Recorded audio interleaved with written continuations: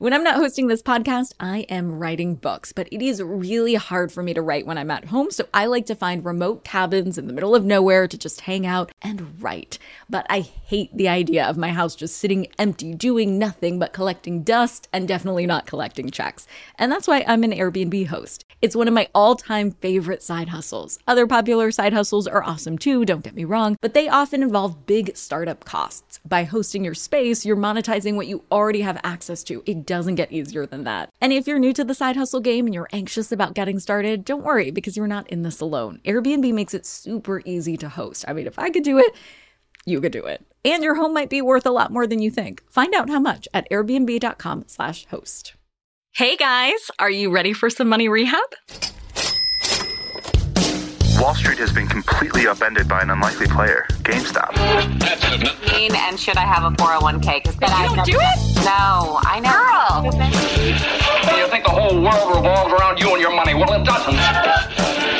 Charge for wasting our time. I will take a check. Like a old school check. You recognize her from anchoring on CNN, CNBC, and Bloomberg. The only financial expert you don't need a dictionary to understand, Nicole Lapin. One of our all-time most popular episodes on Money Rehab is episode 23, Don't Get Screwed by Bad Credit. And here on Money Rehab, we give the people what they want. So my gift to you is some more tips, specifically shiny new insider tricks, for those of you who are taking the blinders off and ready to look at your credit score for the first time, and for those of you who have done the credit score homework assignments that I gave you in episode 23 and can still use a boost. I mean, can't we all? I mean, I have definitely had my own credit score hygiene. In fact, there was a time I needed to take out a big loan and my credit score was kind of in the pooper. And then I didn't know while I was trying to apply for the loan. Then I had to get it up to snuff and actually reapply. But in hindsight, that was a much better way to go. So if you listened to my first episode on credit scores, I'm assuming you didn't necessarily memorize the numbers I threw at you so that you could do the same if, let's say, you were applying for a loan. But if you did, hell yeah, you join the nerd ranks alongside moi. If not, no worries, boo. I got you. Here's a refresher. Your credit score is graded on a scale between 300 and 850, with 300 being the worst and 850 being the best. Assume an A average in school is kind of analogous to a 750 credit score. In general, those with scores of roughly 750 and above tend to qualify for whatever access to credit they want. If you don't have that, you're not doomed. You just have to know more about how the class is graded so you can do better in it. And when you look at your own score, you should have an understanding of how that score is scored. Well, I'll tell you. Here are the 5 major factors contributing to your credit score and how much each factor contributes-ish to your score. Payment history is 35%. Debt load is 30%. Credit history is 15%. Number of times you've checked your credit is 10%. The mix of credit you have is the other 10%. So what you'll see based on that breakdown is that there are some credit score factors that your past self is responsible for, that your present or future you can't take back or change. You can't travel back in time. You can't unbuy that big credit card purchase, or you can't turn back the clock and open your credit card a few years earlier than you actually did. No one can. So we must let that shit go and forgive our former selves. But also know that stuff is not cool moving forward. There are some things now, like debt load, that you can control. And you do want to make some of those changes now because your credit score is hugely important. When you're applying for something in the world of money, your score is your resume. So whether you're thinking of finding a new apartment or applying for a loan, your credit score is going to dictate whether you're accepted or how much you'll be paying in fees or in interest. Even if one of these money moves isn't on your horizon, starting to boost your credit score now will only put you in a better position for when you do need to bust out that credit resume. So here are 5 things you can do right now to give your credit score a little glow up. Number 1.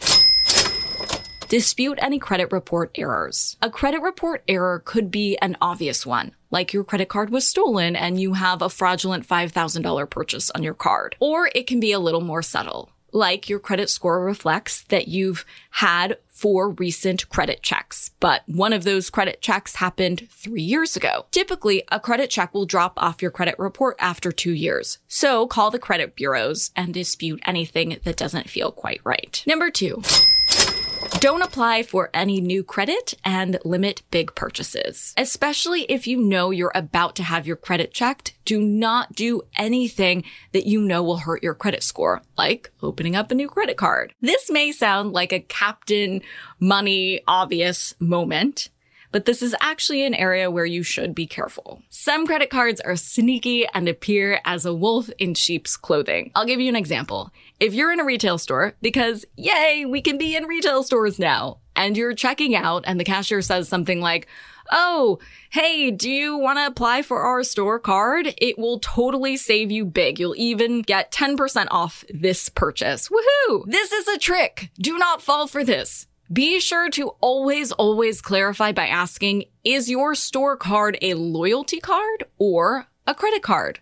I know so many people who have applied for a retail credit card completely unintentionally, and they were shook when they saw their credit score go down. And one friend actually did this right before she applied for a new apartment, and it screwed her over. So please do not make this mistake. Number 3. Ask for a credit limit increase. Earlier, I mentioned that debt load is a big contributor to your overall score. As part of this evaluation, credit card companies also look at your utilization rate, or how much of your total credit limit you have used. Typically, anything below 30% is considered a good utilization score. For example, for easy math, let's say your credit card has a limit of $1,000. So you'll want to put $300 or less on your credit card. If you add more, you'll start raising eyebrows with the credit score gods. This is a common misconception. A credit limit increase can be a great thing. Looking back at the same example, if your credit card limit is raised to $5,000 and you're still only putting down $300, your utilization rate just dropped from a decent 30% to an excellent 6%. But here's where people get tripped up. The key to reaping the benefit of a credit limit increase is to keep your spending plan the same. Just because you have increased your credit limit doesn't mean you should spend more. In fact, it means you should not spend more. That is the whole point of this. Keeping your spending low while also having more available credit improves your utilization score, which makes for a very happy mama money rehab. Number 4. Get added as an authorized user on someone else's account that has flawless credit. If you have a good pal in your life who has mastered these credit score tips, ask if you can be added as an authorized user on their credit card. You'll get a credit card linked to their account, and you'll also get some of their credit score cred in the process. A quick word of caution here. Before you set this up, you'll want to call your friend's credit card company and confirm that adding you as an authorized user won't trigger a credit check for you or your friend. Because as we know, credit checks count against your credit score, and you don't want to smash your friend's credit score while they're trying to help you out. Number 5. Look into a credit builder loan. Typically, a credit builder loan is useful just to build credit, and it's not actually very helpful if you're looking for a loan that will give you cash quickly.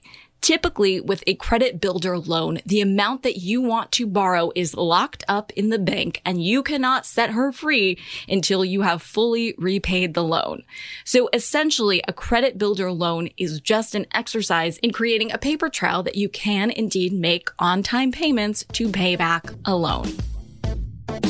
For today's tip, you can take straight to the bank, call your credit card company, and ask them about your credit score. Your credit card company can help you dive into the biggest factors that are weighing your score down. With that information in hand, you can prioritize which of these tips will be most helpful to you in getting your credit score in tip-top shape.